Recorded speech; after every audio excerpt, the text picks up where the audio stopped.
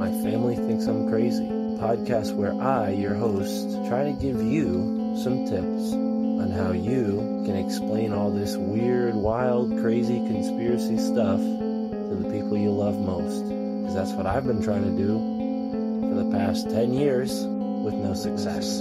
I've been telling everybody that our government is shady, but every time I do, my family thinks I'm crazy.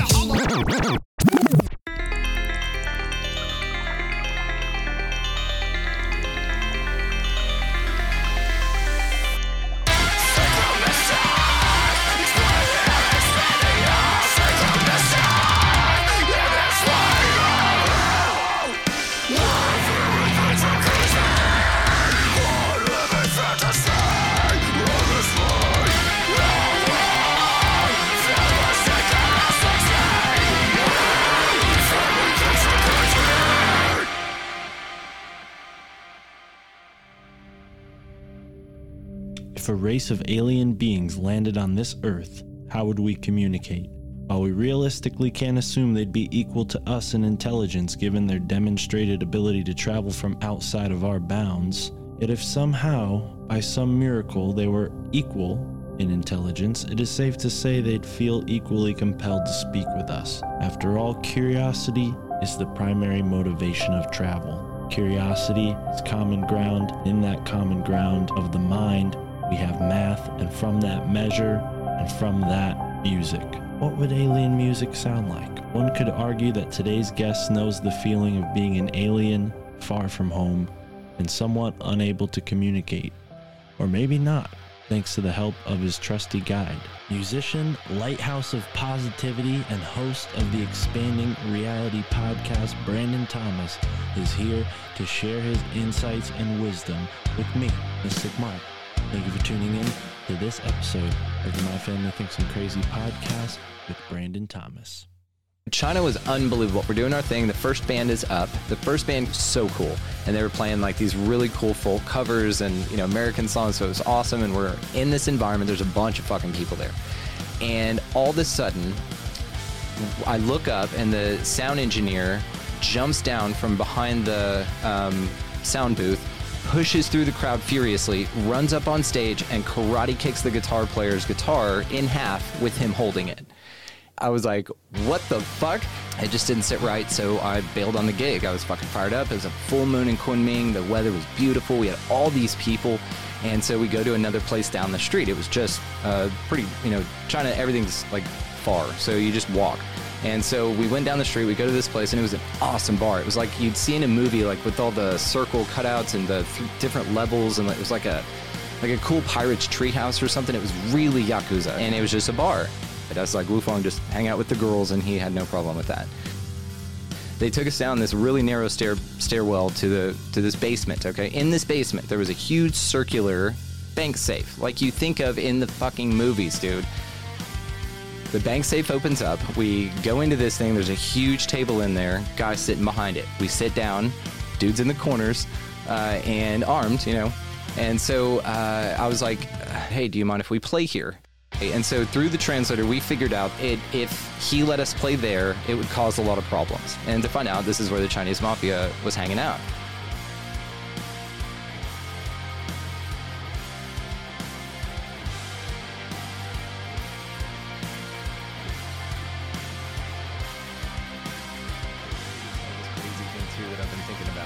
Right here, dude. Well, I hit record when you said that because I'm like, crazy stuff. I got a lot of crazy stuff, but maybe we should start with you. What's the first crazy idea, crazy concept, crazy conspiracy even that you learned that made you feel crazy? Or maybe even you told it to somebody and they thought you were crazy. Do you remember? Yeah, the zeitgeist information on the Bible was one that was like my first thing into all of this stuff. I mean, there were the psychedelic experience, which that's mind blowing, but the one about the Jesus being an allegory, and that was my first introduction into astrotheology, and they didn't call it that, but that's what it is. And that just blew my mind about how it was way more symbolic and than real. And I mean, I had that, suspicion that it wasn't real, but I grew up in the church and all of that. And so whenever you hear it like that for the first time. And I'd already been introduced to Neil Donald Walsh's Conversations with God. So I'd already kind of been down the unity consciousness train. And I was very excited about that idea. That actually resonated the most with me over there being nothing at all or any particular religion having it 100% right. So that's kind of where I found myself with that. So really it was the unraveling of religion for me that was really interesting because I felt it, but it was confirmation, for me. Again, it resonates with a ton of people. It just does not with me. For people who don't know your backstory, welcome to the show, brother. We're rolling in. I just gave you a proper intro. The folks already are familiar with who you are, what you do, but they may not be familiar with the fact that you're from Texas, born and raised, and I've never been there, but from what I've gathered culturally, it seems like a place where fundamentalist views have taken root.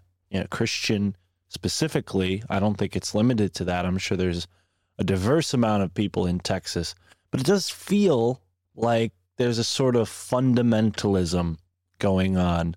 Was this a part of, would you say that this was kind of like because when you say Conversations with God and unity consciousness, where I'm from, that's we have the Unitarian Church that's been around for 300 years. This is, it seems commonplace where I'm from. But when you get out there, it feels, at least from my perspective, never being there, like it can be almost tribal. And I hate to use that word tribal, but it kind of feels like people get really, communal. Like they have their community, their religion is part of their community, and very rarely do they maybe venture outside of those structures.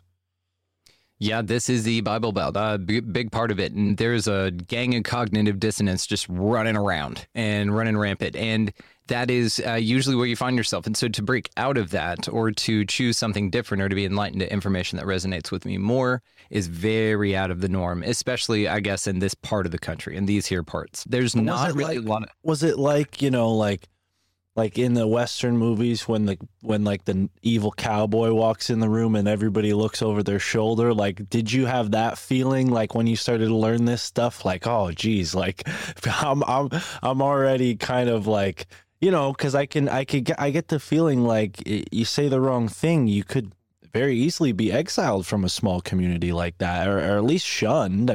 Maybe they can't force you out, but... You're absolutely right. And we kind of moved. So when I was born and raised in a town called Keller, Texas. Now it's huge now, it's a big school. But when I lived there, there was nothing out there. And then we moved around a little bit and then moved to Houston. So I got two very different experiences as far as being, raised that time of my life. And so even in those 2 years, my junior and senior year in high school, when we moved to Houston was a massive shock for me.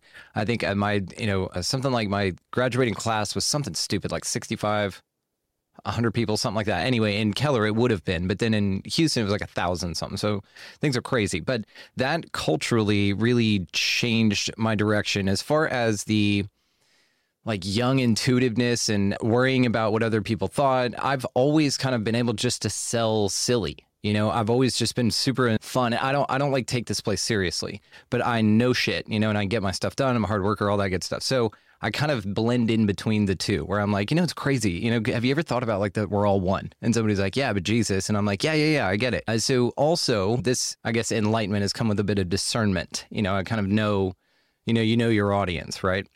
And so I've really honestly didn't talk to most people about it. I just kind of explored it on my own. I'd come across a little community here and there in my travels because I moved out and moved around and been all over. And then I just kind of, fit it in anyway. It's just like I said, just like making a silly joke or something. It wasn't taken seriously. I wasn't altering paradigms or anything, but I also wasn't ridiculed for thinking the way that I did for the most part.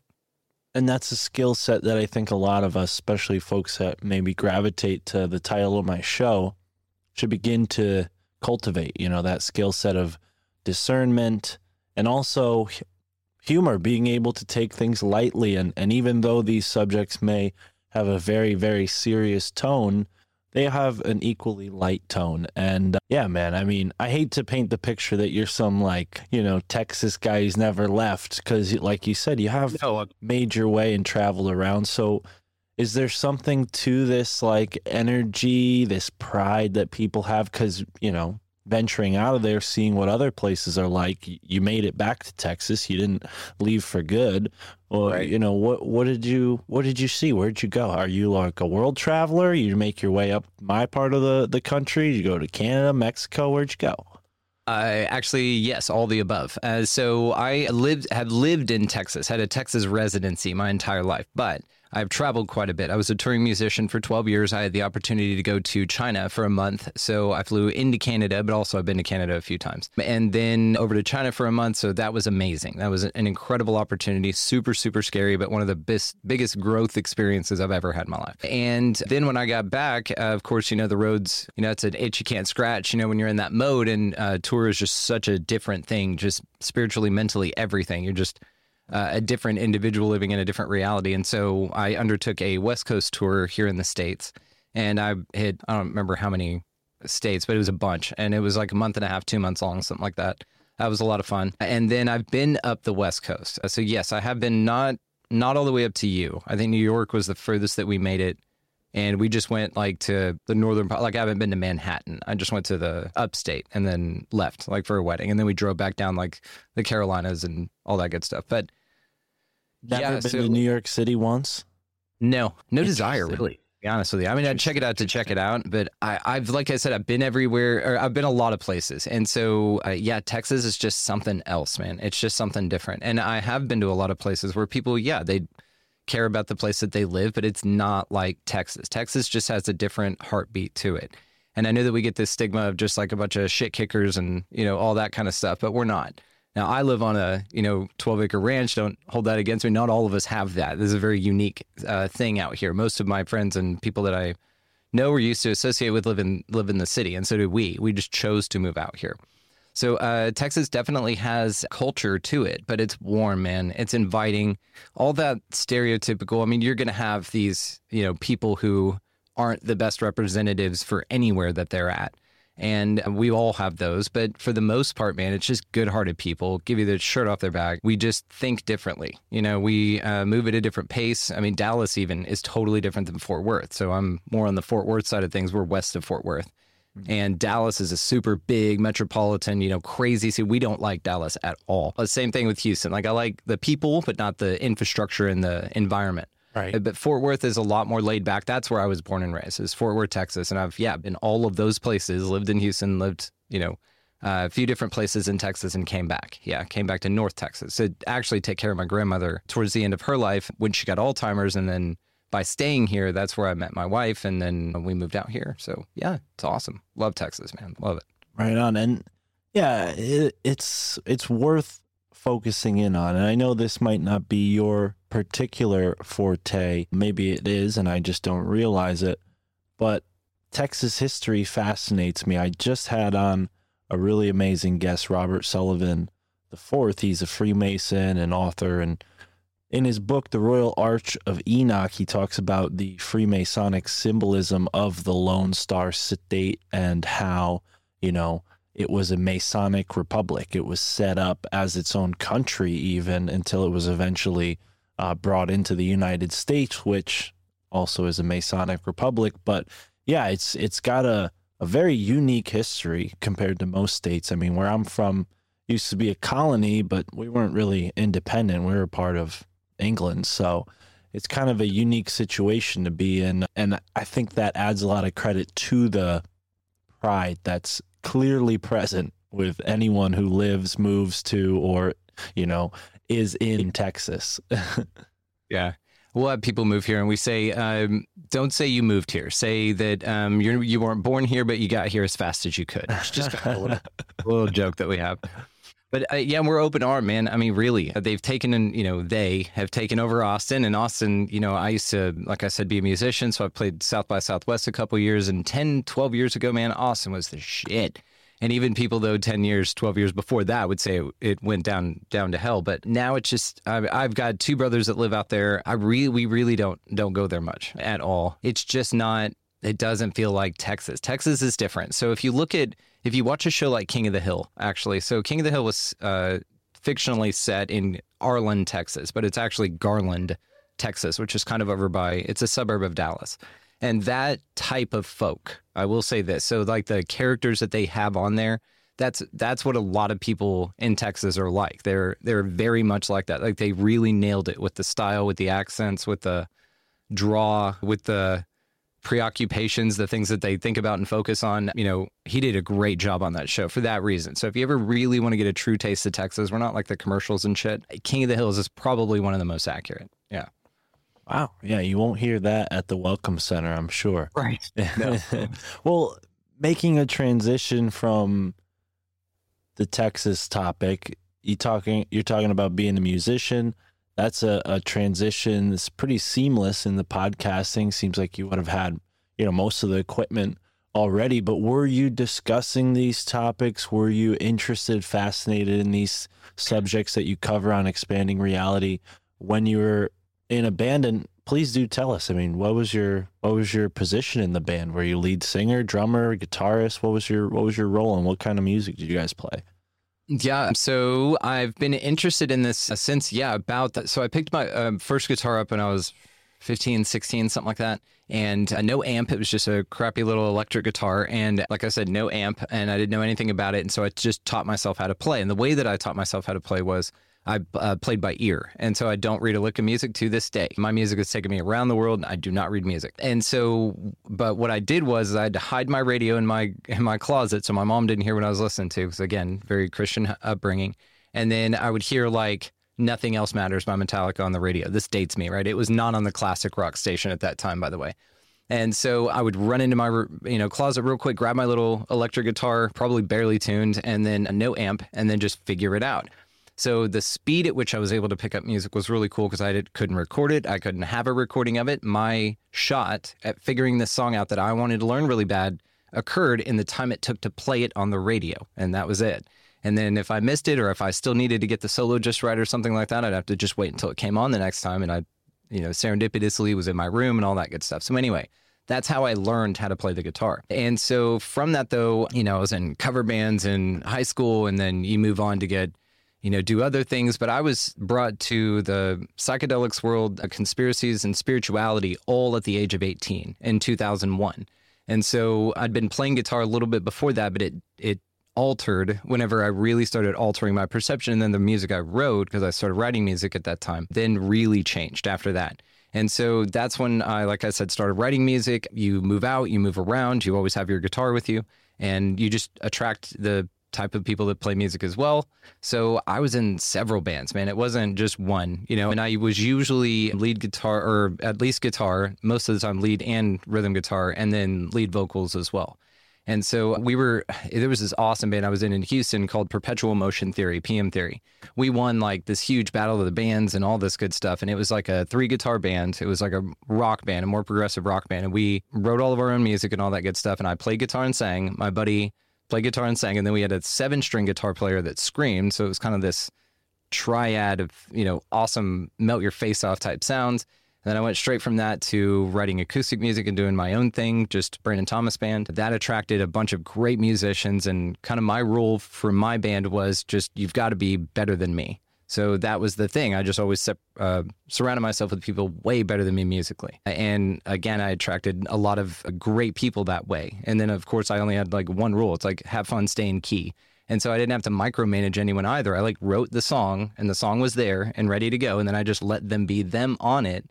And they were all incredible. Like 3 of the people I played with went to Juilliard, or Berkeley rather. Another dude's like grandfather invented the kick drum pedal, something crazy like that. Several people, just very high accolades musically. We played a VH1 Save the Music show. We did, a few different things, and that was really, really cool. And then I went from there to, again, back to solo guitar. And then I think somewhere in between all that, I went to China. Somewhere in between all that also, I was lead guitar player for a country band for a minute. I've also played hand drums, like percussion, for other bands and stuff like that. So you just kind of bounce around, and that's the best way to do it, because you don't get inner influenced by anything. You just are always kind of in flux with it. So after that, it really, honestly, man, and then I, played a little bit, moved up here to take care of my grandmother still, put it way on the back burner though. So I canceled my second tour of China to move up here to take care of her. So I had a second tour of China. It was going to be huge, like 2 months long and way bigger and all this good stuff. And I thought the first one was awesome.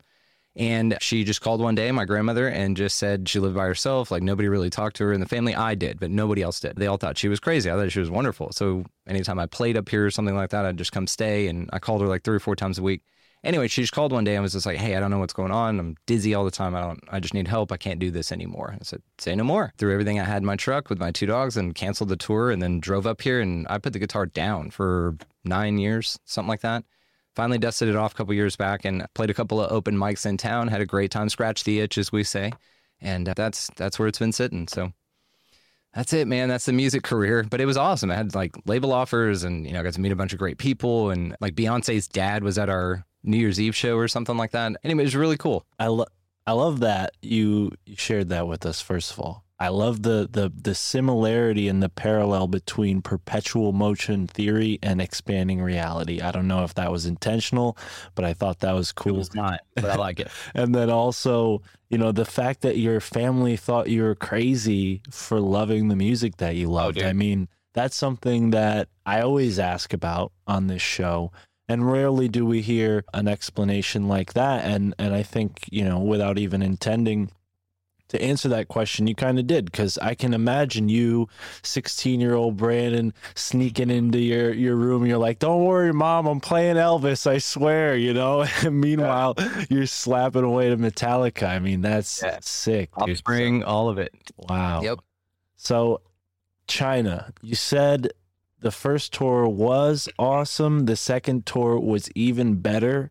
What was the interest? Was it the genre? Is that really popular in China? Like, and because I'm just amazed that an American band would be that successful enough to pull off a tour. I don't doubt it. I just hadn't conceived it. And also, what time period was this? Like, was this maybe like 10 years ago, you said? 5 years ago? Or no, I'm sorry, 10 years ago, because you said it's been like almost 15 years since you... Right? I'm getting all mixed up. That's okay. There's a lot of dates in there, dude. I know. I'd talk back. It's so 2008, I believe, is when I had my China tour, and I just went by myself, like just solo acoustic guy. I got hooked up. Well, I got approached by a promoter over there that brought American bands over to tour China in this way, and he was just some independent Chinese kid, really, young guy, and he just like would connect people with this. And now I knew a bass player that played with me every now and then, because I just had rotating musicians, man, cello players, keyboardists, saxophones. I mean, it was such a cool band. And we were like part jam band, part whatever. It was so cool. Anyway, so he was one of the bass players that came in, and he went to China with another band that he played with. And so when he got back, he gave my info to that guy. That guy reached out. We set up a tour. Now, the first tour was unbelievable, but like I said, just was a solo acoustic guy at this time. And so I just went just me. And so it was my guitar and like 2 suitcases, and that was it. And that's what I did. And that China was crazy, amazing, but crazy. One of the biggest, like I said, growth experiences I've ever had in my life was that 1 month period that I went to China. I was trying to answer the second part of your question. Well, yes, like the reception there, because I mean, you explained it a little bit, but like, I mean, it seems, especially in the political atmosphere today, that China is like a very closed culture. But I would probably make an exception in the fact that they're very musically oriented and like to a high level. I mean, some of the most mathematical people come from China, and I think Shakespeare said mathematics plus space is geometry and mathematics plus time is music. So there's definitely something to that on a deep intellectual level. So I don't doubt music and the flourishing of it in China, but also that suppression from the government. I mean, did you see some kind of interesting atmosphere there? What was that like? Dude, China, we could do a whole 2-3 show series on my China stories alone, but I'll give you kind of the cool parts, okay? So China was unbelievable. First and foremost, the Chinese people, unbelievable people. Absolutely amazing. The warmest, sweetest, kindest, funniest fucking people I've ever met in my life. I've never met a group of people that are just funny all across the board. And they were warm. They were unbelievable. I can't say enough about the Chinese people. Now, just like probably people, whenever they talk about America, they're talking about our government. The CCP is very different than the Chinese people and do not represent those people. Those people are captives of their government. And that's kind of the best way to look at it. Now, like I said, people were incredible. There was one time when I met the Chinese mafia, that was interesting, but that was not the government at all. That was totally different. That was a different thing. Was this like some kind of like underground, like Shanghai club that you're performing at, and the Chinese with the Yakuza? No, maybe that's Japan. Japan. The Chinese mafia comes and gets you. Tell me about that. Let's talk about that. So the Chinese mafia story was awesome. Okay, so I'm in what city was it? I want to say it's Kunming. Yes, it was Kunming, because I met other people there. So this is more the southern part of China, which, by the way, geographically, the southern part of China, absolutely gorgeous. Beijing was intense, but the southern part, absolutely gorgeous. So Kunming is where we were. And I was playing at a place called The Speakeasy. Okay, now what was really cool about this place, and I still have a couple of them, is there were these huge banners and posters of like my album cover, right? And so they were like all over and like billboards and shit. I'm like, what the fuck? But it is China. They just do stuff like this for people. And it was mind blowing. It was crap. I was like a 26-year-old idiot, and it was just mind blowing. So anyway, there's this huge poster outside, and it was downstairs. So this was a downstairs bar that you go in, and it was massive. So my guide, Wu Feng, and I were sitting at a table. He also bought prostitutes constantly. Now, Wu Feng, every city that we went to, Wu Feng is a brother from another mother. He doesn't. So I was told that I was getting an English-speaking guide. I was told a lot of things, none of which happened, by the way, but I got actually better than any of it. It was disappointing at the time, but of course, just magical now.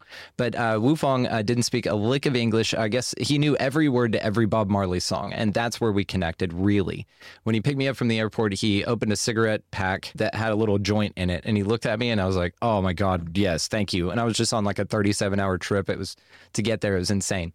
So anyway, we really connected. So we're downstairs in this bar. He always bought prostitutes everywhere we went. He knew I was not going to take them up on their services, just for a lot of reasons, right? But and he told me a rumor that in China, I don't know if it's a rumor because several people confirmed it, that if you tell a prostitute it's your first time and you're a virgin, and they can tell, then they give it to you for free, which I thought was very sweet of the culture. But again, great people, right? So, but these girls then were with us, and like we hung out. He usually partook in both. Like I said, he always got two knowing I wouldn't, but he still got two because I knew he wanted to, and whatever. Anyway, we're down there. They're making origami out of the cigarette cellophanes, and the cigarettes over there are amazing. As a heavy smoker back then, I tried all the Chinese cigarettes. They were great, but they had this cigarette cellophane, and they were making origami out of it. And I wish I knew I was talking about China. I've still got it.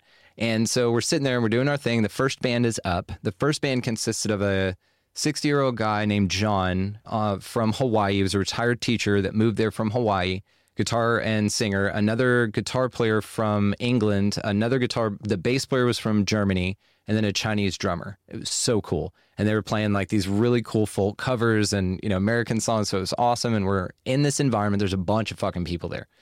And all of a sudden, I look up and the sound engineer jumps down from behind the sound booth, pushes through the crowd furiously, runs up on stage and karate kicks the guitar player's guitar in half with him holding it. And I was like, what the fuck? And the place erupted. So come to find out, the guitar player was just asking for more vocals in the monitor. That was it. And he got tired of it, and he ran up and just karate kicked his guitar in half with him holding it, threw him back into his speakers. Everything fell over. It was insane.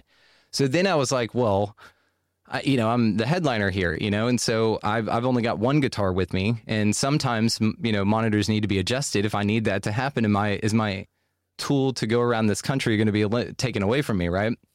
Plus the principle of the thing, you don't really have staff go up and karate kick your instruments in half with your talent holding them, you know what I mean? It just didn't sit right, so I bailed on the gig. I just said, look, you can have the money back, whatever. They refunded everyone their tickets, but now I had a huge crowd of people that wanted to hear me play that walked out with me also. Like, everybody left this place, including the band that was playing and all that. So we're like, well, what do we do? I still want to play. Like, I was fucking fired up. It was a full moon in Kunming. The weather was beautiful. We had all these people.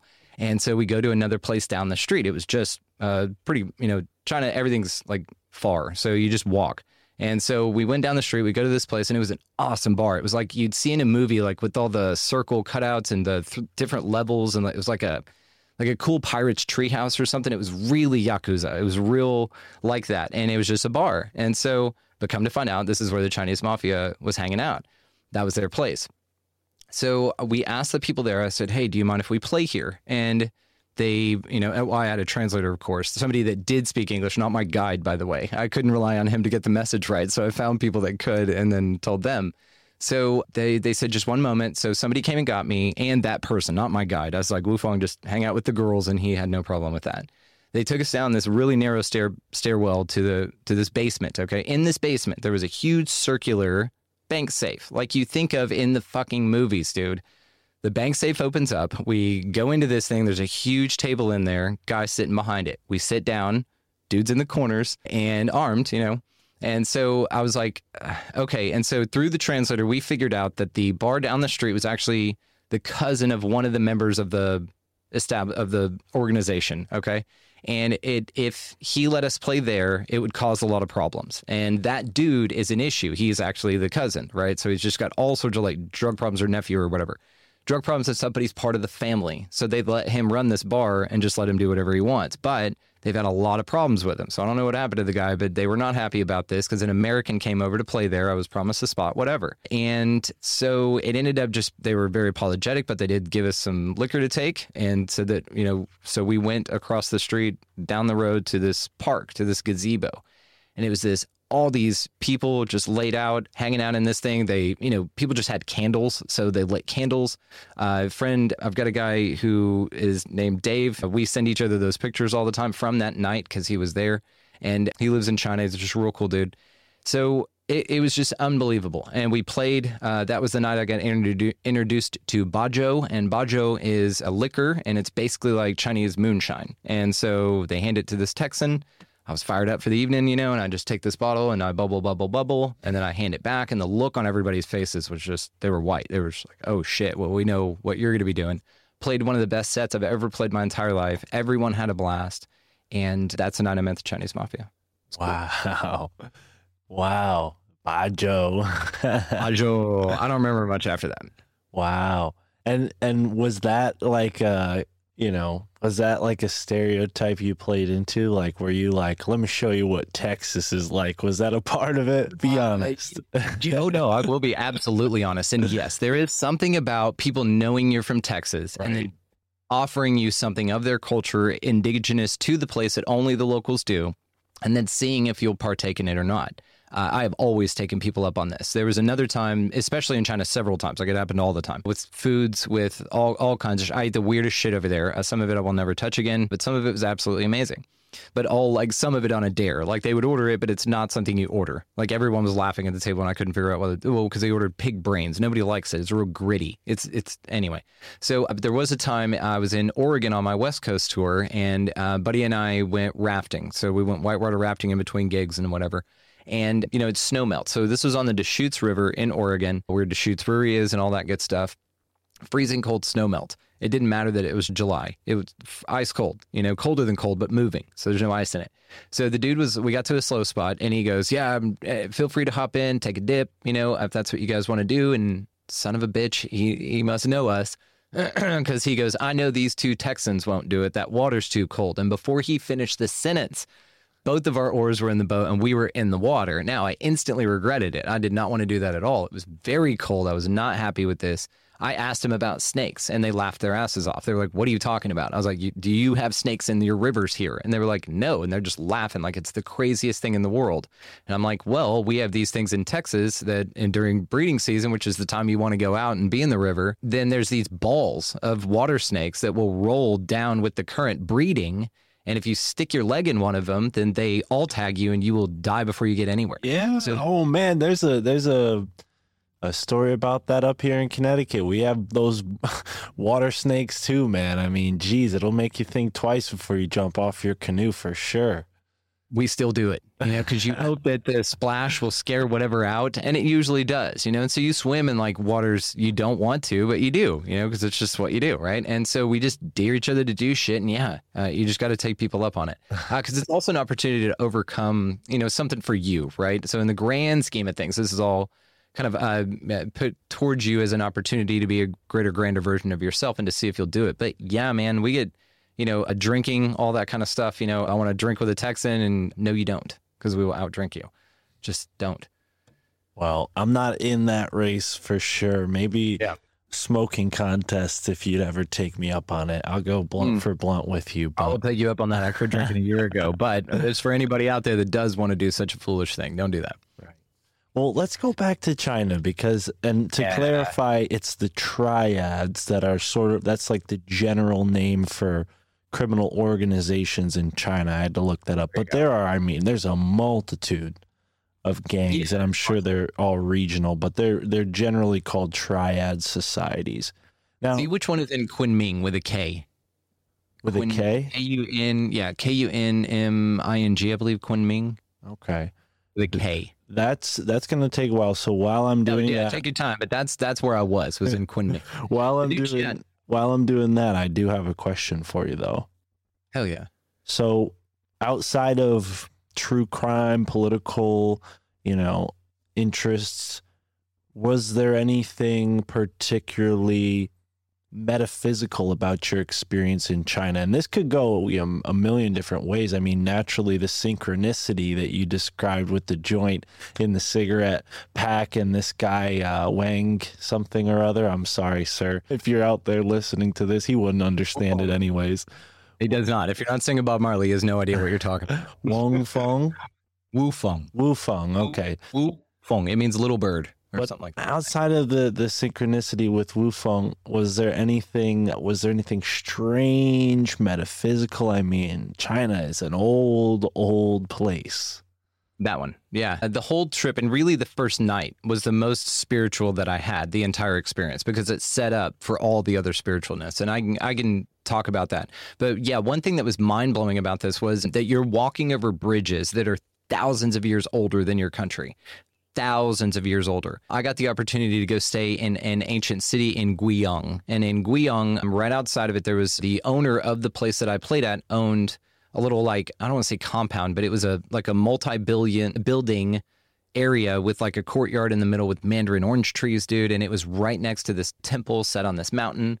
And so in the temple, I got to stay there for a couple of days. We actually canceled a show to stay there an extra day. This is how mind-blowing this place was. But it's an ancient city, and you're not allowed to stay there unless you live there or know someone that lives there. So I got to stay there because the guy that owned the place invited us to stay there. So we'd wake up in the morning to the chants of the temple with the incense going right next to a rushing river, and you could see this right down the wall.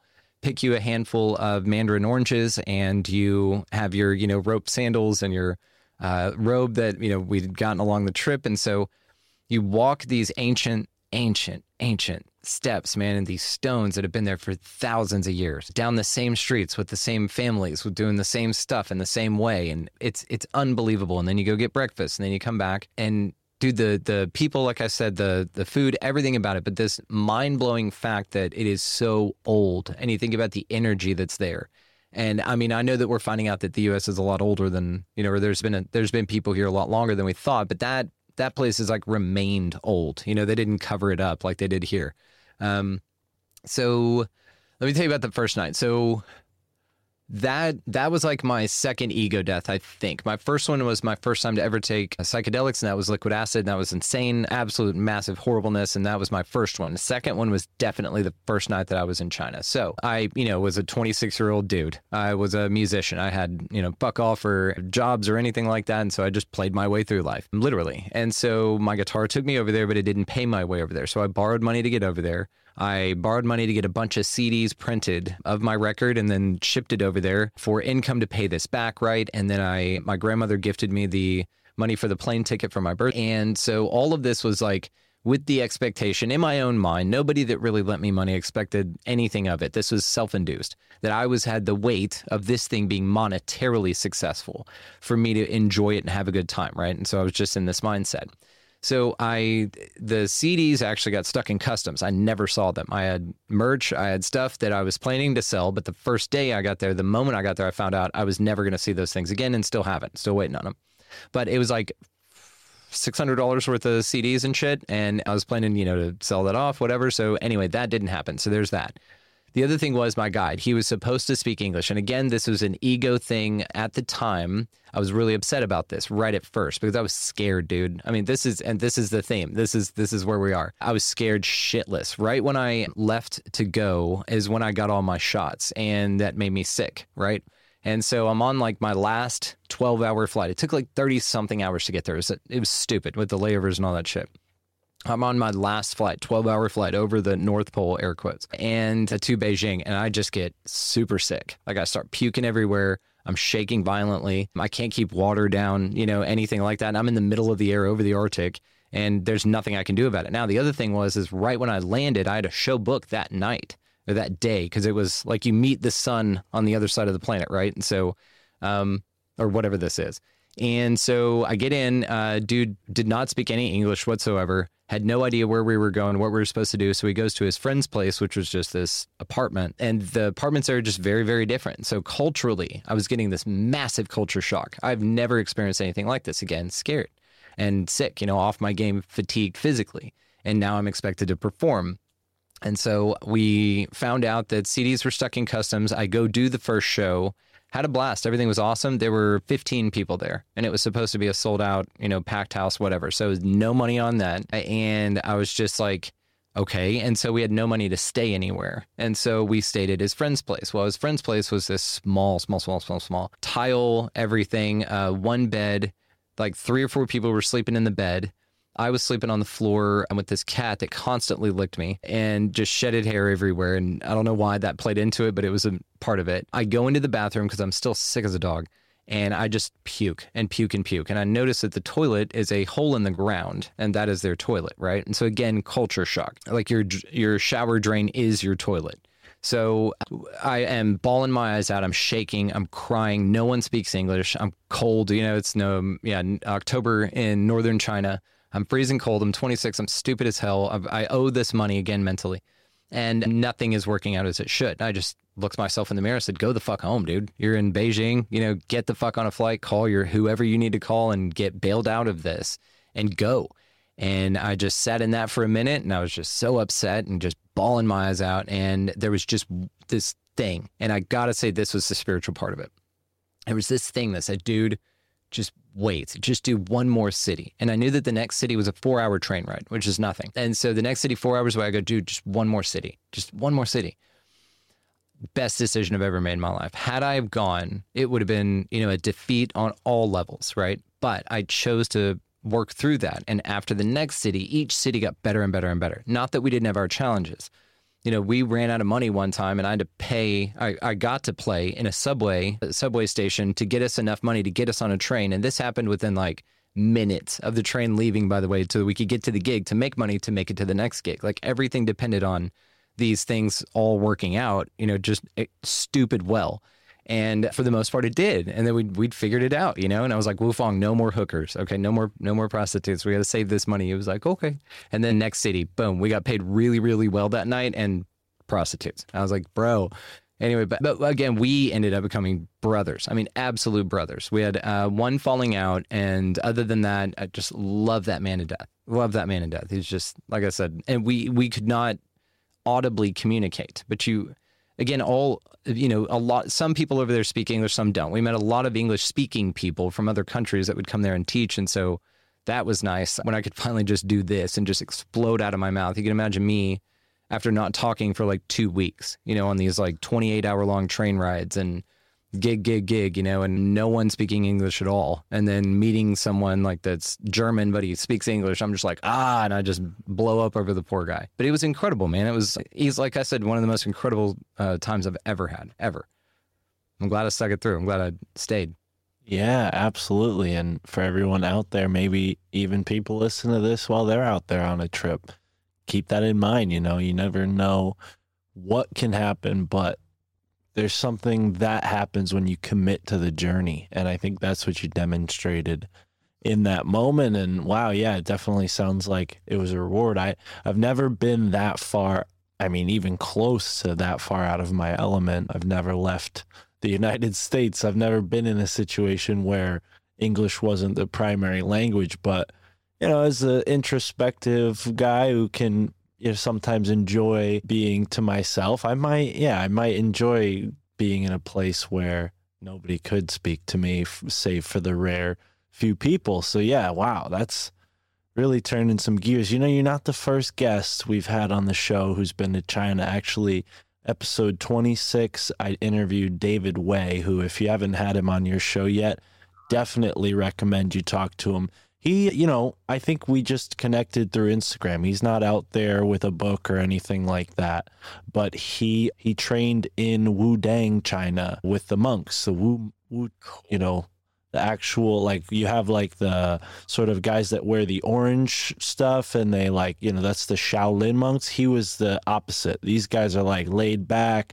sage, mystic type monks. And that was a really great conversation. He lives in California now, but yeah, definitely want to put you in touch with him since you've actually been to China. But yeah, man, I mean, I guess the other angle that we could go with this is, you know, given the ancient history of China, I mean, what do you think? Being there, would it make sense that the government would like conceal something like Great Pyramids? I mean, that's one of the big, you know, rumors is that there's these huge pyramids somewhere out there in China, and it would make sense. I mean, look at where all the other pyramids are on the world. I mean, if you draw a line across the map, you see this line of pyramids that stops at China. Why would it stop? I mean, it's just really only stopped because of the political boundary, I think. I completely agree. And when I was there in 2008, it was very restrictive. I couldn't pull my own Facebook up there. And not a lot of people, when I was there again, 2008, there was not a lot of people had computers in their place of residence. So you go to these things called computer bars or Wamba. And so you go to this computer bar and it's just row and row and row and row and row of computers. And you just log in, you pay for time or whatever. And that's how a lot of people do it. But extremely censored over there, man. You couldn't pull up Facebook. I think that they ban and restrict all kinds of stuff. They just redact. It's like the information they get there is like the slave Bible. It's been heavily redacted and they do not want you to know the truth. So really over there, there's a prevalent ignorance. It's not their fault. You know, they just don't have access to it. They're about 10, 15 years behind on music, TV shows, all that stuff. When I went, that show Prison, what was it? Something. Anyway, it was with a dude and he had a tattoo of a prison on his back and he went in, he got arrested to break his brother out and all this crazy shit. Anyway, that was like 10 years ago for me. For them, they just got it and they were all super excited about it. They all wanted to know if I'd seen it, if I knew the guy, if we like hung out and stuff, and everyone was obsessed about this. Same thing with the music. It's about 10 years back. And so really the stranglehold they've got on information, the Chinese government, the CCP, is unbelievable. Plus the control that they have, especially, I mean, and that was then, it's only ramped up, right? So, but again, the people just kind of know this. It's not that they're beaten down, and man, I saw some there. So another thing to kind of think about is how many fucking human beings are over there. You know, there's 4 of them to every one of us. When, for reference, there was a town that I played in. It was like the second or third city that we went to, and it was just called a city. It was no big deal. It was called Zibo, China. And there was something like 12 million people listening to me on the radio there. I had a radio interview that was like in some huge tower or whatever, and it was like me talking to a translator talking to the DJ. The DJ would, you know, respond, and then that thing, and then I played live on the air and all that, but he showed me the number of how many people were listening or receiving the signal. It was 12,183,000, something crazy, right? I was just like, what the fuck? But it's Zibo, China. You've never heard of it. And that was a sliver of the population in that city. So the scale at which people are there, they can't fuck around, you know, and China knows this, you know, so this is why they suppress the hell out of the information. It's because they have the numbers, but they need to have just this grip over them that's just relentless for it to be squashed out so that they don't even get a head start. That's kind of how I view it. But I mean, there's firewalls, there's all kinds of shit that's happening now, but it's, I mean, to great detriment. People get just yanked out of their homes. I mean, I've had a guest on recently that I highly recommend you get on, and Mitchell Nicholas Gerber, and he talks about the organ trades going on, or the illegal organ harvesting happening against the Fudong practitioners. And man, it's sick. It is sick in your stomach. It's not for the weak. I haven't released it yet, but it'll be out soon. I qualify myself as one of those people. So as much as I have booked Mr. Gerber on Tinfoil Hat, so he'll definitely be on a much larger audience than my show can provide. But yeah, I do say that one clause for listeners: don't expect a lot of shows like that from me, because for whatever reason at this point in my life, and I would love to meet this gentleman, and I'm sure I'd love to hear him out, and I'm sure he'd be kind enough to maybe save me the gruesome details. But yeah, I mean, I had an episode recently where we talked about the organ trafficking that went on here in the United States only a couple hundred years ago, and even within the historical context, it kind of made me a little sick. But yeah, I think I misspoke earlier. I worked at a bakery where everybody spoke Spanish, and I also happened to work as a delivery guy for a Chinese food restaurant where the cooks only spoke Chinese. So I have been in situations like this. I remember sort of having a fun interaction with one of the Chinese cooks where, my boss would have me drive them to this bus stop that would take them on a big bus back to New York City, because they would, live at my boss's house for a couple days and then go back and, live in their apartment for whatever, weird working hours. But anyways, that led for these like brief but kind of awkward car rides, 20 minutes, 30 minutes, where, eventually they'd muster up the courage and be like, marijuana? And I'm like, oh, thank God. Yeah. I'm like, yeah, I smoke in the car. And then I'd be like, you want to smoke? And then they'd be like, no. But then, over time, they kind of warmed up to it because they knew I wasn't going to tell on them, I think. And I remember smoking with Lynn. Shout out to Lynn if he ever somehow listens to this. But yeah, very, very interesting. And, I think that's kind of, it's interesting. I wanted to ask about bookstores, but I kind of thought to myself, like, do they have a lot of bookstores in China? I mean, is that like a thing if they're suppressing knowledge? I mean, obviously you couldn't go in there and tell me, what the bookstores were offering if they did have them. But I was also kind of curious, given what you said about computers, what the freedom of like literature was like over there. Same, suppressed, very suppressed. They will have things, a lot of the stuff they have like is either news or ancient writings, like ancient teachings and stuff. I got a book on ancient teachings. I can't read it, but a former version in a former life could. And so I gravitated towards this thing. It was really cool. And my guide kind of explained that it was just about ancient teachings and proverbs and stuff like that. So honestly, I'm not sure about the repertoire that people have access to over there. Like I said, there's a lot of like firewalls in place now. And I've got a good friend named Xiaoman. She's Chinese, but she lives in Sydney, Australia. But we've communicated several times. She's been on the show. Unbelievable, by the way. You would absolutely, I'm going to set y'all up. Now that I think about it, I'll set you up. She is wonderful, but she is running like this amazing network. And she wrote an article that kind of went viral in, I think, 2020 when all the nonsense was happening. And it went just absolutely viral because she is not on board with this. And so she got like billion something clicks. So she knows all of these people and has just is a magnet for amazing people in the underground that really want to get information out. So it's becoming navigable now, which is great. I want to tell you about an awkward car ride for me. So a lot of people don't know that there's no such language as Chinese. That's a culture, right? Like you don't speak American, you are American. So what there is though over there is Mandarin mainly, and that's what the government speaks. So the voice of Beijing is in Mandarin. And then you have Cantonese and then about like a bunch of different dialects. Somebody said 46 different dialects or something like that in the mountain countries. So mountain places. So we were in the South, which is predominantly Cantonese speaking. And that's the one, it sounds like you're falling off a cliff. And so we're in a cab and we just got from the train station. We're looking to get to the gig, right? My guide and I in China. And we get in and the guy asks him something, asks Wufang something. Wufang answers him in what sounds to me like the same language. And then Wufang looks at me and he said, "What did he say?" I'm like, "What are you talking about, dude? What do you mean?" And turns out Wufang didn't speak Cantonese. So now we had an English speaker, a Mandarin, and a Cantonese speaker, and there was no middle ground. There was like nothing in between. Now I didn't have a smartphone. Like this is 2008. So we just figured it out somehow. But the fact that existed was insane to me as well. It's like getting into, in a driver only speaking Spanish or something like that equivalent. Well, and it goes to show like the psychic nature of human interaction. When you push yourself outside of that verbal communication, because like whatever the circumstances were, there was a set of things that you guys needed to do.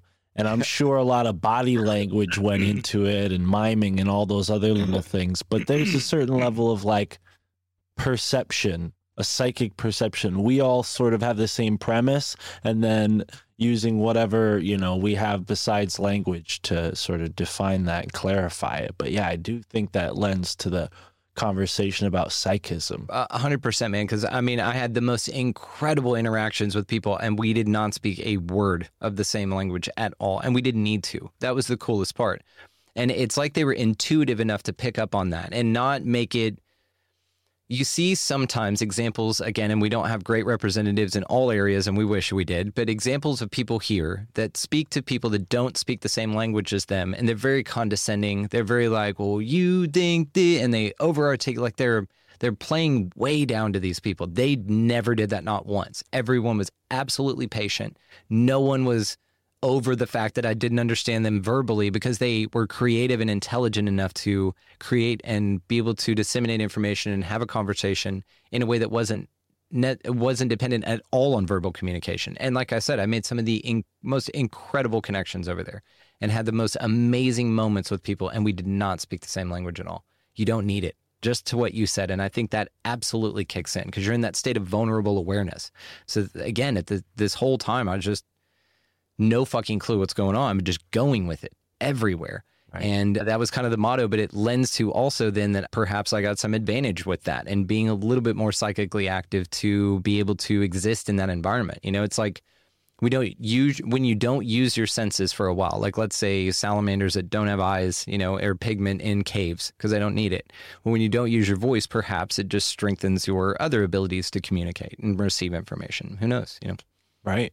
Right. And, it speaks to the universal nature of music. I mean, the fact that you went over there in the first place, and it kind of brings us to maybe a new part of the conversation because, you've been to China. You're not an expert on China. You certainly know a lot. I appreciate you teaching me all of that. But I don't want to go too far into China because, you have a podcast that's about so many things beyond that. It's not Brandon Thomas's travel podcast, as interesting as that would be. But, it's often said that, if an alien culture were to meet us, the only way we'd be able to speak to them would be through mathematics. And I guess as a musician, my question to you, or not the only way we'd be able to speak to them, but that would be the common ground, right? Binary specifically would be the common ground because it's the simplest way to convey this sort of, basic function of our reality when you measure it. And I think music, I don't know, do you think if aliens came here, if they haven't already, I know you've talked to a lot of people who would tell us that they already are here, but do you think they would speak to us with music? That's kind of maybe a crazy speculation, but I feel like there's a culture out there in the stars that communicates with music, and they're way more advanced than us. Is that a stretch to pose? What do you think you could add to that? Yeah, I don't think it's a stretch at all. I think that could be way closer to the truth than anything else, actually. We have examples of that this would be a viable means of communication in at least pop culture. So in Close Encounters of the Third Kind, they do this whenever the spoiler alert, guys, the ship comes in on Devil's Tower at the end. It's made in the 70s. Go watch it. The ship comes down. They communicate through music, and that's how they'd been communicating with this thing the entire time, were those simple tones, and then it would mimic these tones back, but those tones were also associated with lights as well. And then it would flash the same color lights and same patterns and all that.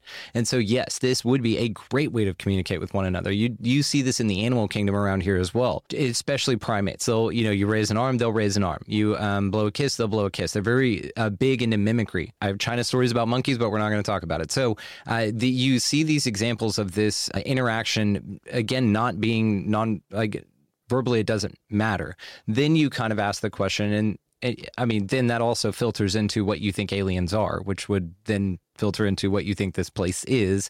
And there's many conversations and avenues we could go down with that. But let's say that they're the nuts and bolts type that come from another star system. Well, yeah, you can beam binary or some sort of Morse code or something like that to have tones.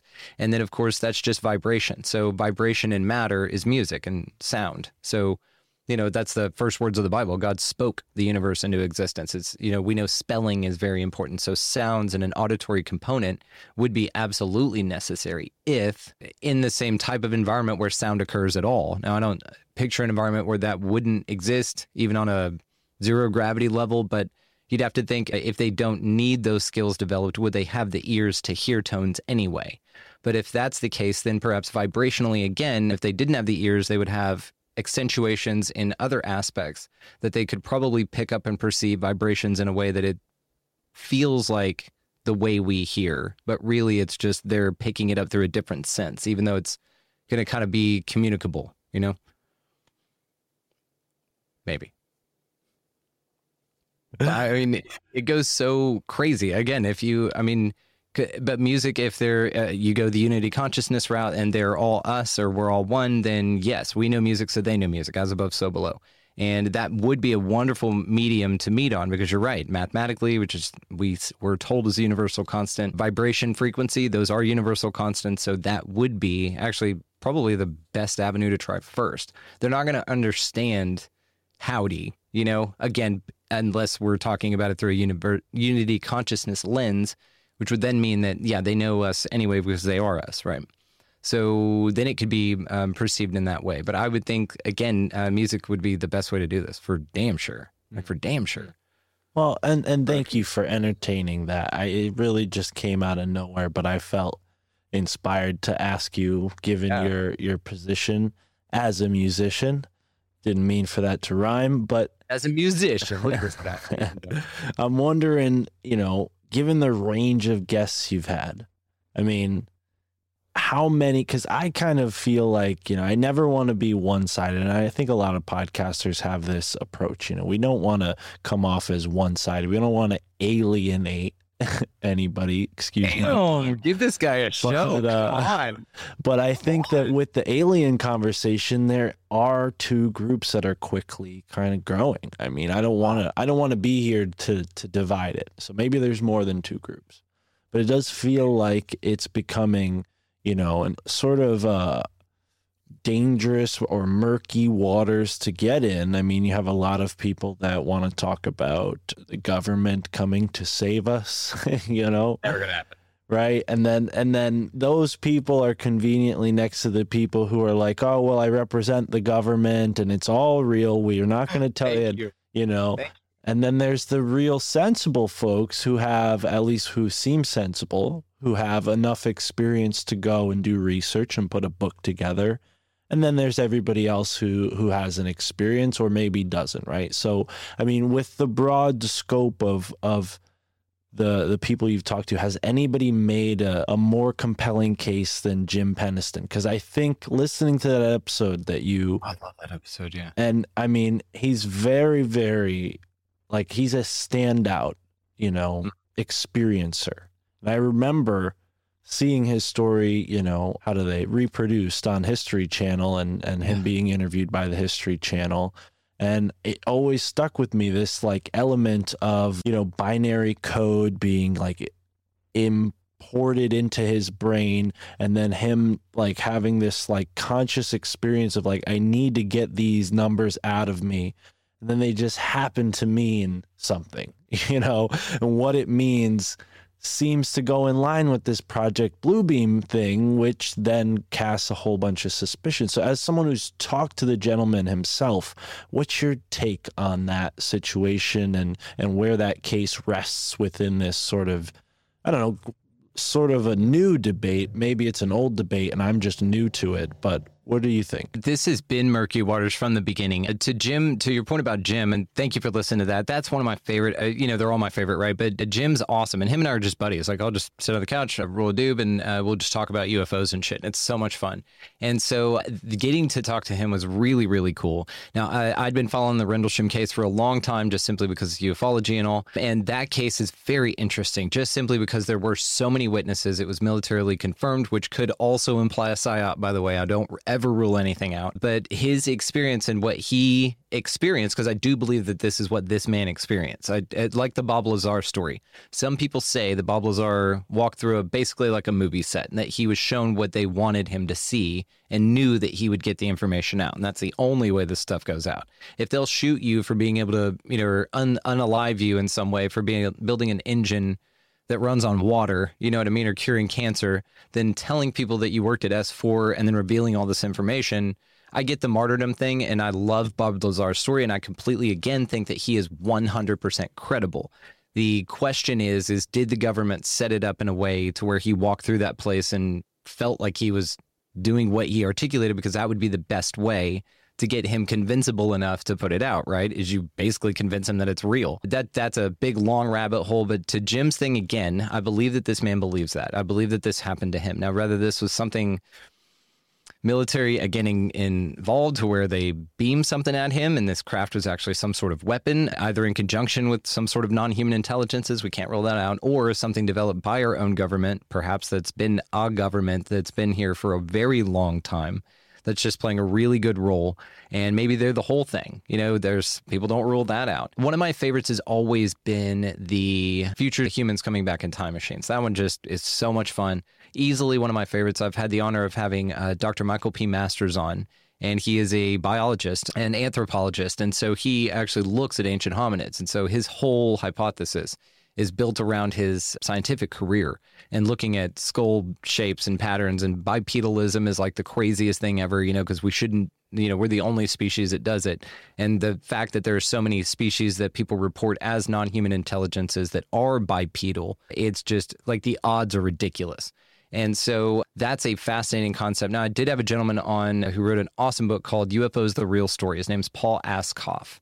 And he has an interdimensional hypothesis, which I'm also a massive fan because it takes care of everything. It basically just says, okay, whatever, Bigfoot, paranormal, time travel, missing time, time slips, quantum physics, all that shit, it's all interdimensional. You can just go, yep, interdimensional. And that one is fascinating to me as well because that just makes the mind go. The nuts and bolts, folks, is where we all start. You start that they're coming from other planets in these vehicles somehow. And then you get down the literal wormhole of wormholes and you start looking at the physics of this stuff, and that's kind of where we all start. And then you go through the Anunnaki phase where they were, ancient things from a planet X that came here and made us, the whole Prometheus idea. And then it just kind of goes. And I think, though, that this phenomena, just like any great mysteries, it's the more you look at it, the bigger it gets, the more there is to look at, and the more there is to connect, which only makes it far more puzzling. And so I don't know that we'll ever dial it into one thing. I also, at another level with what I've been thinking about lately, don't think that we are supposed to. I think it's an artifact of this experience that we're choosing to have. And so you won't get to the bottom of it. And there's historical reasons for me to say this as far as what the reports from craft are. And it's that they're just one step out of what we can conceive conceptually, which again, just kind of lends to that it just gets more complicated. It's a carrot on a stick. You're never going to catch it. It's meant to be there, as this mystery to keep you, it's a means of connecting with people. It's a means of exploring an alternative to the narrative that's here. It really wraps your mind up in mystery for folks like us that need that type of thing to make this place interesting, because we're so fucking bored of the Matrix. It's like, but aliens are cool as shit, and so they could be an artifact of this experience again for folks that are here to have it. It's when you get to the point in the story of the choose your own adventure and you go, aliens, what's that? And most people would go, and they turn back to the Matrix. We go, what's that? And we flip over there and now we manifest this experience. And perhaps, that might be one of the ways it works. Or it could just be all you. This is where Terrence McKenna, Jacques Vallée, J. Allen Hynek, the daddy of Project Blue Book, they all got to the point at the end of their lives, and Jacques Vallée is still alive, of course, but to where they have entertained the thought that it's all us. It's a psychosemantic thing. And especially with Terrence McKenna's knowledge on the mind and how altered it can perceive its reality, that's not a bad hypothesis at all. It could, like I said, be all you. And Mira Taylor, she and I have had deep conversations about this, and her thing that just got us both just kind of going off of it is that it is you, but the abductions are craft that take you back inside yourself to do actual inner work because there's nowhere else to go, kind of a thing, and it may present itself in this way because it's too big of a shock for your physical body and psyche the way that it is. So you need it to be in this extreme fashion to occur, and then to either talk about or not, or report or not, or remember or not. You can choose that too. And maybe that's what's going on. And because you, again, hear reports of people talk about that they, had horrible back pain or some sort of disease, and then they got abducted and aliens physically did some things to them. There's a good argument to say that they don't take your physical body at all, that it's your astral body that goes. And that's why you can phase through walls and windows and stuff like that. And then they manipulate your astral body or your, light body. And then they replace that back into your body. And then that, of course, is the architecture. So it translates into your physical reality, which then heals you in some miraculous way. So, what does that sound like? That sounds like an incredible psychedelic experience. That sounds like you having an astral trip inside of yourself to work with the creator or representatives that present themselves in that way, so that there's a buffer between you and the everything. And then you kind of have this experience. It could be that, or it could be a physical component as well, or it could be all of it. It could be that they're standing right next to you right now and that our eyes only have such a limited frequency range and they're crowded around you all the time, Who knows? Now, and yeah, I mean, that's phenomenal to think that it's something with maybe even your higher self where you're being, pulled into At a level. Yeah, like your higher self's. I mean, I was going to try to explain it through, words. It just doesn't do it justice, but have you had any experiences that maybe classify within the realms of like an encounter at all, or has this always just been a fascination?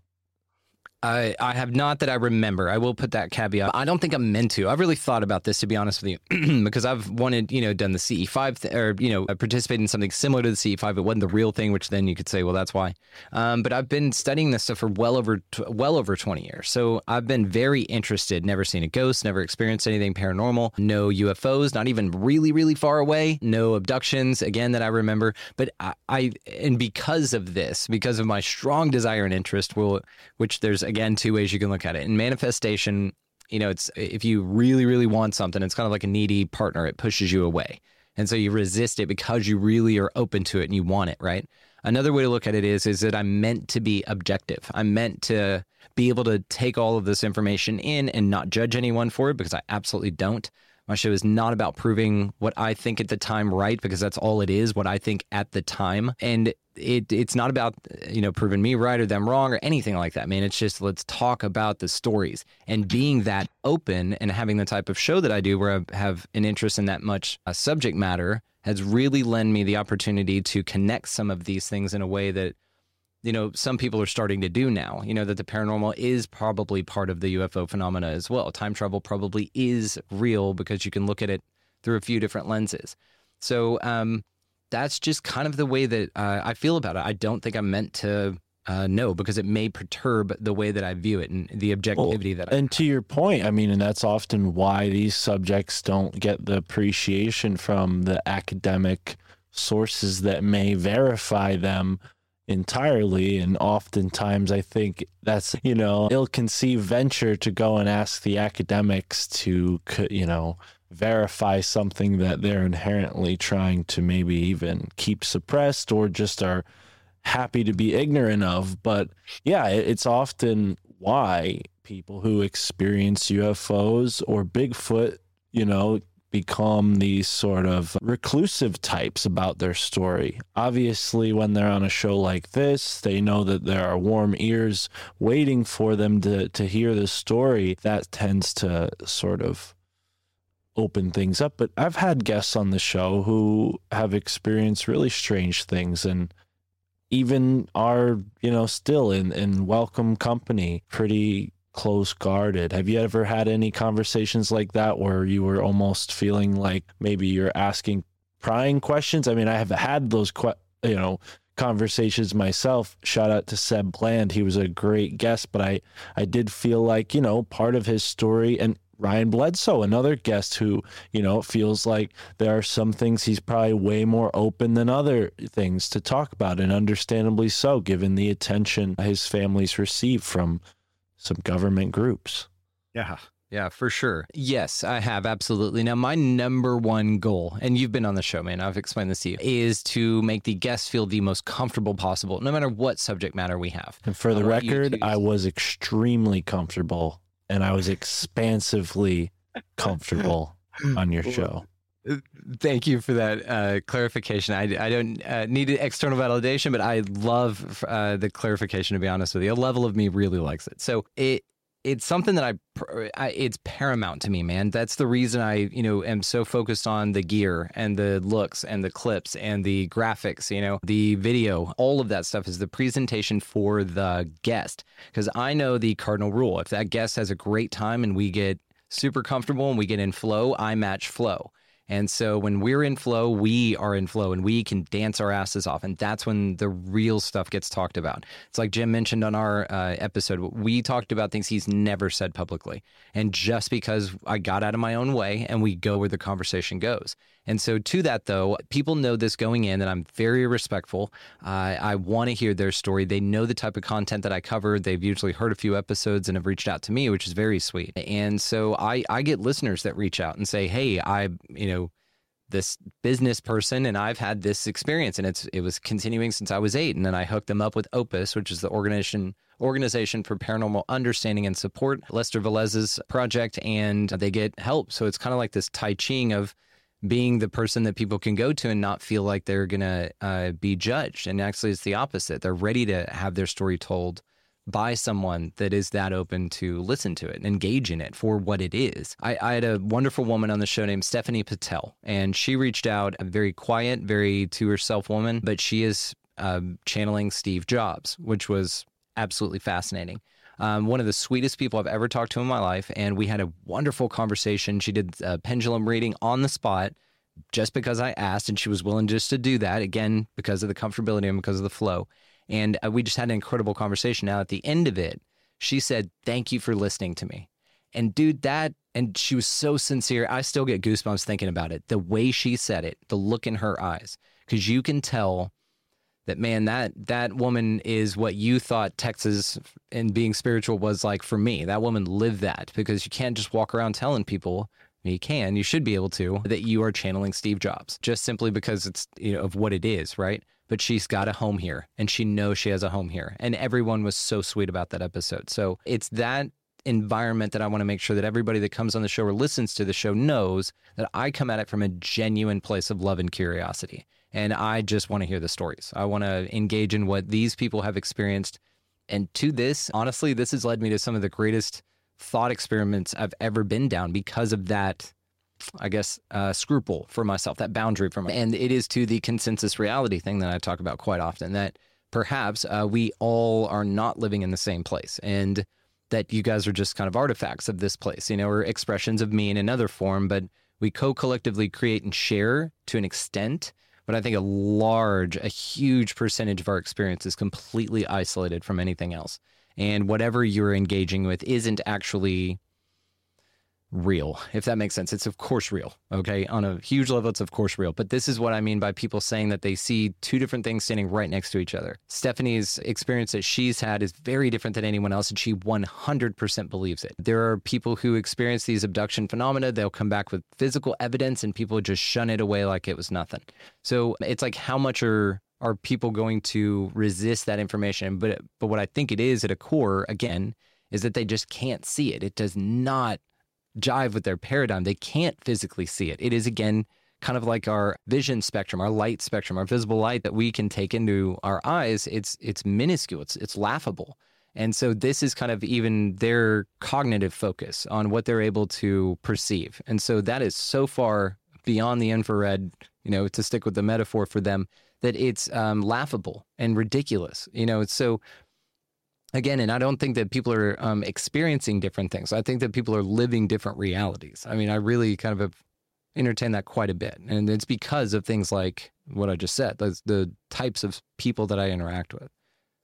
They really believe this shit. This shit really happened to them, And to beguile your point, I felt an immense amount of respect when I was on your show as a guest. So, and I think even this conversation, I tried to, because I do this with every guest, I try to emulate a little bit of what listeners can expect to hear, especially when it's a person like yourself who has an amazing podcast that I have listened to, because unfortunately I don't have time to listen to everything, but I do make time to listen to Expanding Reality, when the guest seems up my alley.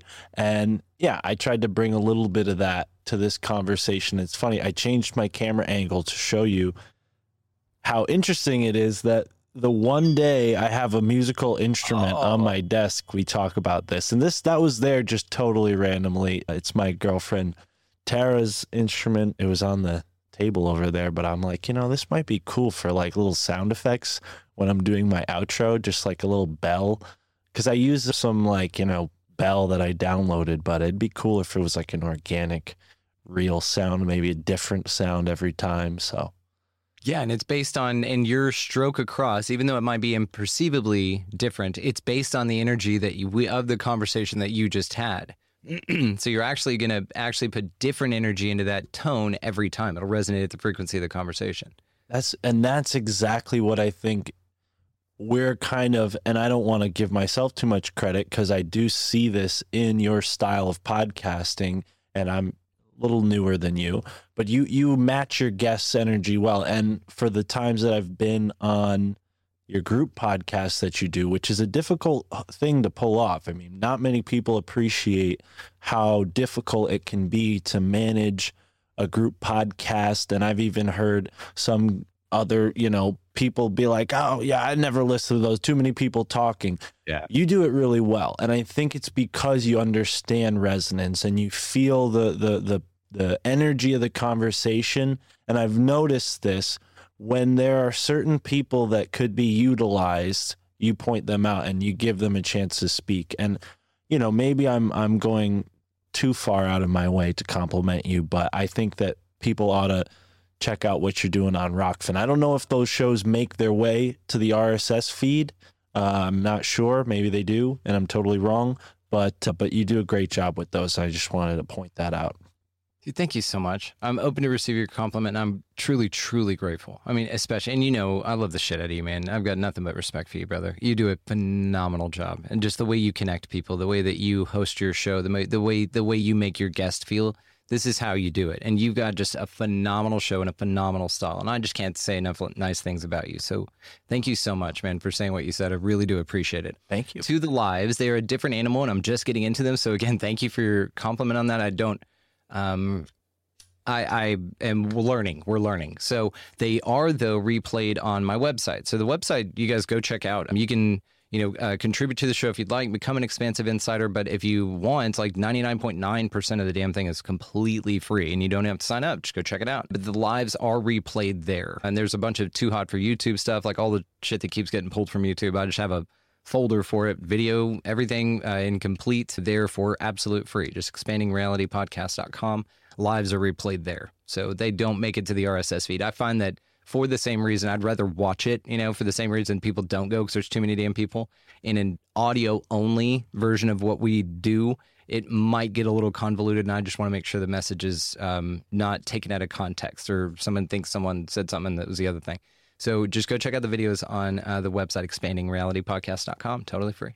Right on. Awesome. And Rockfin. Go check out Rockfin, though. Rockfin's dope. We have a bunch of cool stuff going on over there, and that's where we host the lives through. And I know we're kind of plugging things, but this is by no means an opportunity to wrap up, I hope. I mean, unless you have to go. No. I'm here. Cool. As long as this is us. There's nowhere else in the world I'd rather be right now. Likewise. And I wanted to maybe take you into uncomfortable territory, maybe, because if we can qualify the general topics that you cover on Expanding Reality as comfortable for you, what are some theories, some conspiracies that maybe Brandon ponders that don't make their way to the podcast? Because you do have a certain vibe. I don't know if I don't want to say that you limit yourself, because I don't think you do.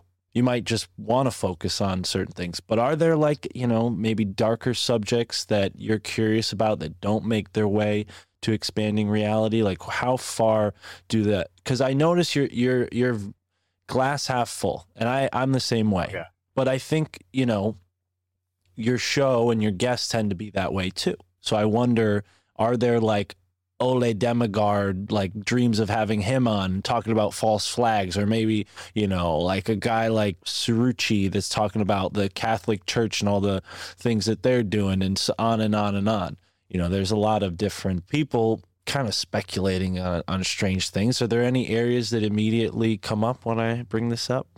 Yeah, now being as open as I am to everything, absolutely. We've had those conversations on the show. Charlie Robinson was on. It was lighter, but, because Charlie's amazing. So we had an awesome conversation. John Paul Rice has been on. That was a heavy one. That one went straight to the Too Hot for You. Well, and I shouldn't say that, because UFOs can be kind of dark. So your show is not like all half glass full all the time. I shouldn't characterize it like that. But in the terms of like historical, I don't get that sense that that's an immediate interest. Maybe I'm wrong. Hence why I'm asking. No, you're absolutely right. And what's been very interesting about this, I'm grateful you asked, is because there's actually heavy elements to, a lot of shows. But what we end up doing as us sitting there figuring this thing out together and working through their experience or something like that, there's a light that I've got, man, and I just can't explain it other than that I'm just embracing it. There's something that happens when people bring heavy subjects to me. We talk them through. They know that I'm listening. They know that I'm here and I'm with them. But I am an alchemist with energy. And so I can actually take energy and shift it and turn it into something useful, positive, not as dire, something like that, but with respect. So there is a lot of damn shows, man. We go the roller coaster. It's tell me your story. We talk. I one that's really heavy that comes to mind is Serena Faith Masterson. Man, that one was tough. And she is MK Ultra, satanic cult raised, multiple personalities, fractured into over 130 multiple personalities. And it was heavy, man. Kicked in the snow as a baby, like heavy shit. And we progressed through this incredible conversation. It was warm. It was loving. It was not the light, bubbly style that I don't want to say prefer. I will say that I prefer authenticity. So whatever form that comes in is what I'm open to. And so this is, though, also an opportunity to be an alchemist in this way, because it's all a blend of energies. Now, I'm not out to tell someone that, something they experienced wasn't as bad as they thought, and they should downplay their, its impact in their lives. What I mean is perhaps offering a new perspective and a way of healing to move on by reading the energies of the people. So, yeah, man, we do heavy topics. Now, I will say just kind of personally, the reason you don't see a lot of like organ harvesting on my show, which we have coming out very, very soon, is for that reason. I don't care for, that, to think about that shit, to be honest with you. I know it happens. I know it occurs, and I am resistant in my own way to the narratives that are going on, but I don't contribute negative energy to the system in any form. And being exposed to things like that with the intent of getting upset about it because we know it's fucked up, then that's something that I'm choosing to do less and less and less. Now, I am engaged in thought experiments, and I know what the government, I really feel like I've got a good handle on what's going on over there, and I've just, where your attention goes, your energy flows, and so I've just diverted my attention. I've never been happier, ever. And so I'm way more of what Charlie Robinson, I got the term from him, conspiracy analyst. I'm much more of an analyst. I will look at it dispassionately because I know it's fucked up. I know it's fucked up.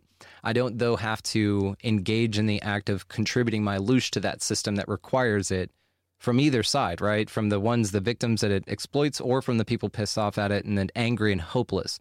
That's not the way to solve it, but it is still contributing energy into the system that just wants energy.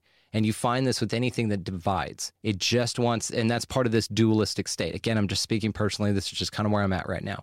This could change next week. Who the fuck knows? But with those types of topics, I feel like they're covered very well by people who do it way better than me, man. You've got anyone on Union of the Unwanted. I mean, Ricky, Sam, the people that cover these things do it, like I said, so much better than I could, because I won't take the time to be that great at it because of how heavy it is. Now, I will say this, the people that do research it and do it well, they're not excluded from that. They're just willing to bear that weight. And I just wasn't anymore when it comes to the really heavy shit. And so, again, I shine light on, I will speak it. But as far as what it did to me personally, to Paul Revere and run around and to wake, to attempt to wake people up in that way, I found that that's not. But what I have found is by being my altruistic self, changing me and the way that I choose for the reality I am in to mirror itself back to me, those conversations occur in a way that where it's not hopeless, to where we present, we see it as an opportunity, not as something that's, the whole world's going to shit, and then we have to sit in this mud puddle together and exist in that feeling. I've really, like I said, just trying something new here. It's just an experiment at this point, but it's so far I've rewarded tenfold. I mean, more than that. That's a dramatic underestimation. And so that's just where I'm at with it, man. But I'm a lighthouse. If you want to talk about fucked up shit going on, let's absolutely do that. But I'm not yelling it anymore. I'm not presenting the information in a way. Well, and I wanted to hear you express that in your own words, because that's the general sense I got. You know, obviously you do touch on a variety of things, and sometimes those things can be dark. And I'm glad you explained that episode to me, because that's one I'd like to interview and maybe even, or listen to and maybe even interview. But yeah, that's something that I kind of feel like it was at least worth having you explain, because it's kind of become, it's not a problem by any means, but it's definitely something that I'm worried about. Like I do have these darker interests, and I don't mean like something that I'm going to do. I'm just interested in things like Skull and Bones and researching what they're all about. But at the same time, you can't unlearn something, and I don't want to know if there are darker rituals than what I've learned, what exactly they're doing. And your show does have this sort of, for lack of a better phrase, glass half full energy to it. Yeah. So yeah, I do think you're the right guy to talk to about this, but I do, I want to maybe take this opportunity to explain to people that although we might not always have a positive conclusion to some of these data points that we're collecting, these events, and of course the opinions that come along with them, and all the arguments and debates that come from, whether these things are true or not. Outside of that, I think the goal of me even pursuing this information in the first place is so that we can have a better picture of what's going on, and then be able to, with that picture, do something about it. And I think what's so cool about where you're at is you're kind of already a step there, like doing something about it. And I think a lot of people need to balance that better, because there could be this situation, and I don't think we're here on the My Family Think I'm Crazy podcast doing that, but there could be a situation where you overload yourself with this information, and then you lose that mobility, that freedom, that open-mindedness. And yeah, maybe being, that free, you're not able to resort, every freaking guy who was ever enlisted in Skull and Bones, like off the top of your head, because there's a lot of names. I've been doing the research, and there's a lot of names. But like I said, there's a certain like science to what's interdisciplinary studies, right? Mm-hmm. And I think that's something that naturally, in the position that you're in, I'm in, anyone else who has a sizable podcast that talks to brilliant people, you start to become a sort of interdisciplinary studies major or person. You start to get a knack for it and sort of synthesizing these things together. So if there's any like through line from the Expanding Reality podcast, have you defined it yet? Do you have a vision of what it may become? Like what has the through line been so far? Because I know there was a transition point where like you had a sort of an old version of the show, and then you transitioned to a sort of new version of the show. And that comes with a lot of, challenges, and you've done it well. I mean, top 1%, your podcast is top ranked. It's on fire. So, what's the sort of thesis statement that's building here? It's really just that your reality is not as solid as you think it is, or been told it is. I will put it that way. And really to trust your observations and discernment about this place and the way that you are engaging with it. And really one of the main themes is empowerment. That's what it's all about. It's about talking about these things in a way that even, and back to what we talked about experiencers specifically, if they've had these problems or these experiences and they've had the challenge of integrating them in a way that's healthy and not feeling alone or mocked or ridiculed, then maybe there's some open-mindedness and it changes the energy for that individual, even down to that level. Like if we're doing all of this for that, that's fine, because on a quantum level, if we're all one, that one person changing and healing changes everything. And I think this is what's going on right now, is this awakening. And so we support that. We support anyone's elation into exploring the nature of themselves and reality more. And that's what my show's about. And anyone who's interested in that has a home there. And that's the way it is. Now, as far as where it goes next, I have no idea.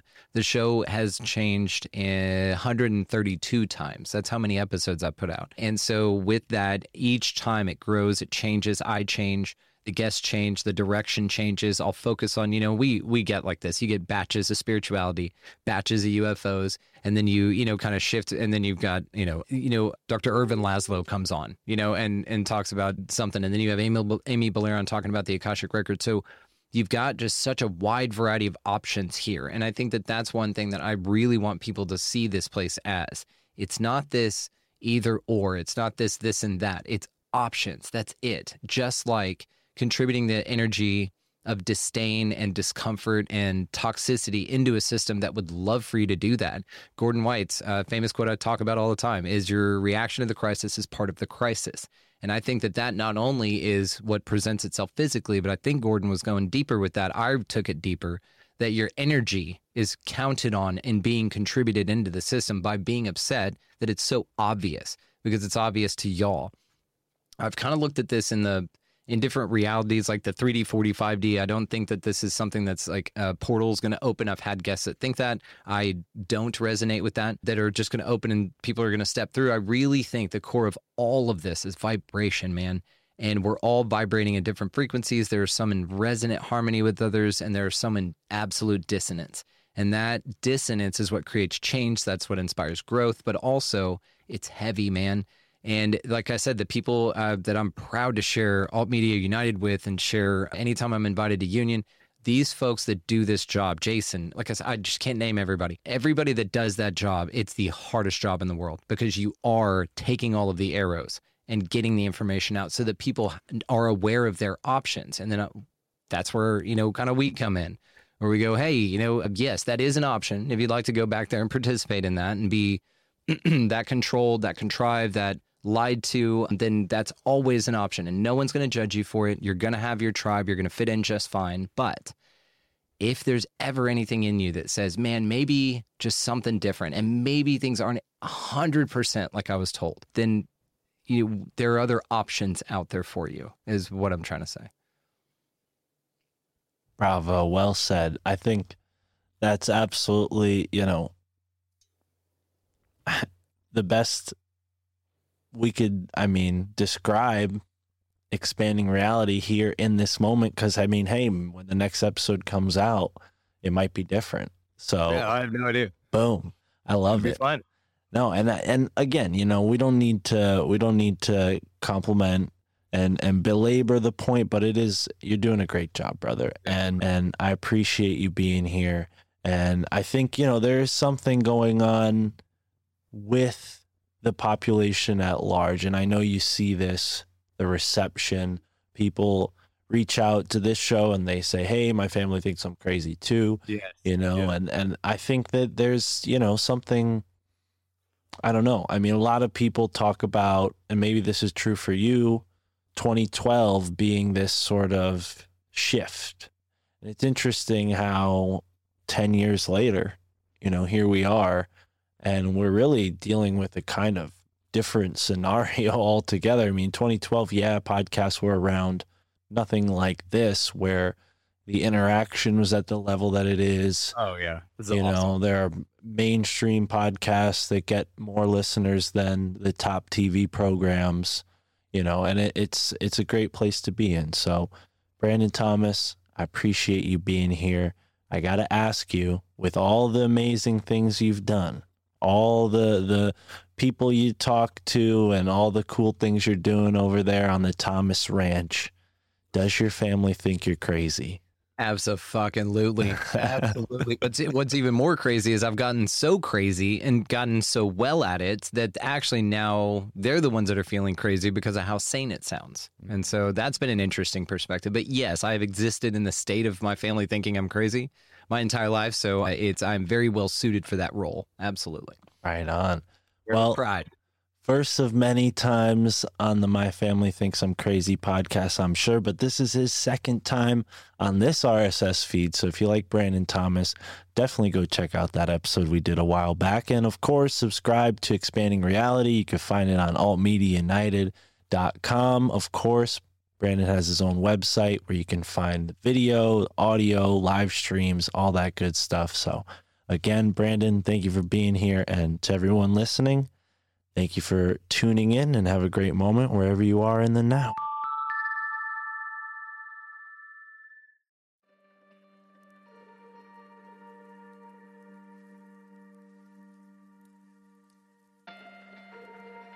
All right, ladies and gentlemen, thank you for tuning in. Thank you for being here on the My Family Thinks I'm Crazy podcast. What a great conversation. A little bit of a travel log. A little bit of Brandon's thoughts on UFOs, Brandon's thoughts on consciousness, and on podcasting. You know, these conversations, podcaster to podcaster, peer to peer. Sometimes we talk shop, and I know you guys stick around for that, and I appreciate that you do. And so many of you get inspired by that kind of stuff, and, you know, start to take notes. You start to wonder, how would I sound if I made a podcast? And I encourage that. I think the more the merrier. Get involved. Get your voice out there. And if you do, hit me up. Let me know. You can be a part of Alt Media United. We've got a bunch of new podcasters that just jumped on board. We've got a bunch of veteran podcasters who have just joined forces. So the podcast cooperative is growing, and you should know that Brandon Thomas is a force to be reckoned with within the cooperative. He is at the top of the charts, top 1%, doing a lot of big things behind the scenes. I don't know how much I could say, because he didn't really talk about this at all at any point during the interview, but I would just say check out Cosmic TV, because I know Brandon Thomas has been working really hard on some cool stuff over there. Of course, you can stay in touch with everything he's doing through his Alt Media United page or his website, expandingrealitypodcast.com. Big shout out to Brandon. And if you want to support the show, go over to Patreon, where I take these extended outros and I open them up to you. I answer emails, comments, Patreon messages, give out spirit animal names. We're doing that all behind the Patreon. I figured it'd be funner that way. We could, if funner is even a word, we can include new topics of interest, things that are in my tabs that I've left open, research that I don't want to get out to the general public yet, because it's going into a secret project that really only the Patreons know about. Maybe people who have heard me on other shows have some clues about. But with that in mind, I believe this episode came out on the same day as my appearance with the Grimerica show, if all goes well. If not, it'll be out the following Monday. But if you're listening to this the day it comes out, on Monday, May 2nd, then go and check out my appearance on the Grimerica show. It was absolutely a true honor to be on a show that I've been a fan of for so many years. And I was definitely a little nervous, but we got a lot of information out there, and I'm really grateful they let me organize my thoughts in that way. And the reason I bring that up is because that's kind of similar to what we're doing on the Patreon now. I just put a new episode out on the Patreon, and the more people that sign up, the more episodes I'll do, because really I only do them when I have some Patreon spirit animal names to give out. I'm sure there will be other excuses as well, but there's a lot going on the Patreon. Not just that, we have Illuminati Confirms bonus show. That's right, for every episode of Illuminati Confirmed, we do a bonus episode which is equal in length. It's like some of them are 2 hours, 2.5 hours each. So if you want to hear Juan, Chris, and I joke around, bust each other's balls, and get into some deep discussions, then sign up on the Patreon. You can also support Juan and sign up on his Patreon, or you can message Chris on Instagram and tell him that he is late to the game and he needs to make a Patreon. I don't think he has one yet, so go encourage them, support them as well. That's about it for us. You know where to find us. Telegram. We got myfamilythinksimcrazy.com with all the links. You can get merch there. We have promo code SUMMER. Get $3 off anything in the My Family Thinks I'm Crazy store. We got t-shirts, we got mugs, we got hoodies. Not that you would wear a hoodie in May. It is May, so get yourself a t-shirt using the promo code SUMMER. Got a bunch of really unique designs that I guarantee you will not find anything like these shirts anywhere else. No other podcast is putting out merch like this, so check it out. MyFamilyThinksI'mCrazy.com has all the links. You send us a one-time donation, help me fix my car, help us get back on the road, go on some adventures. Gotta meet up with Michael Wan, gotta meet up with Ross Ben. We gotta finally unite with Ron from New England and all the other homies up north, Andy Rouse, Jay Henahan, all the rest, and all the Patreon supporters as well. We're gonna do another meetup soon, maybe even this month, so stay tuned. And that does it for today's episode. Thank you for being here, and enjoy the moment wherever you are in the now.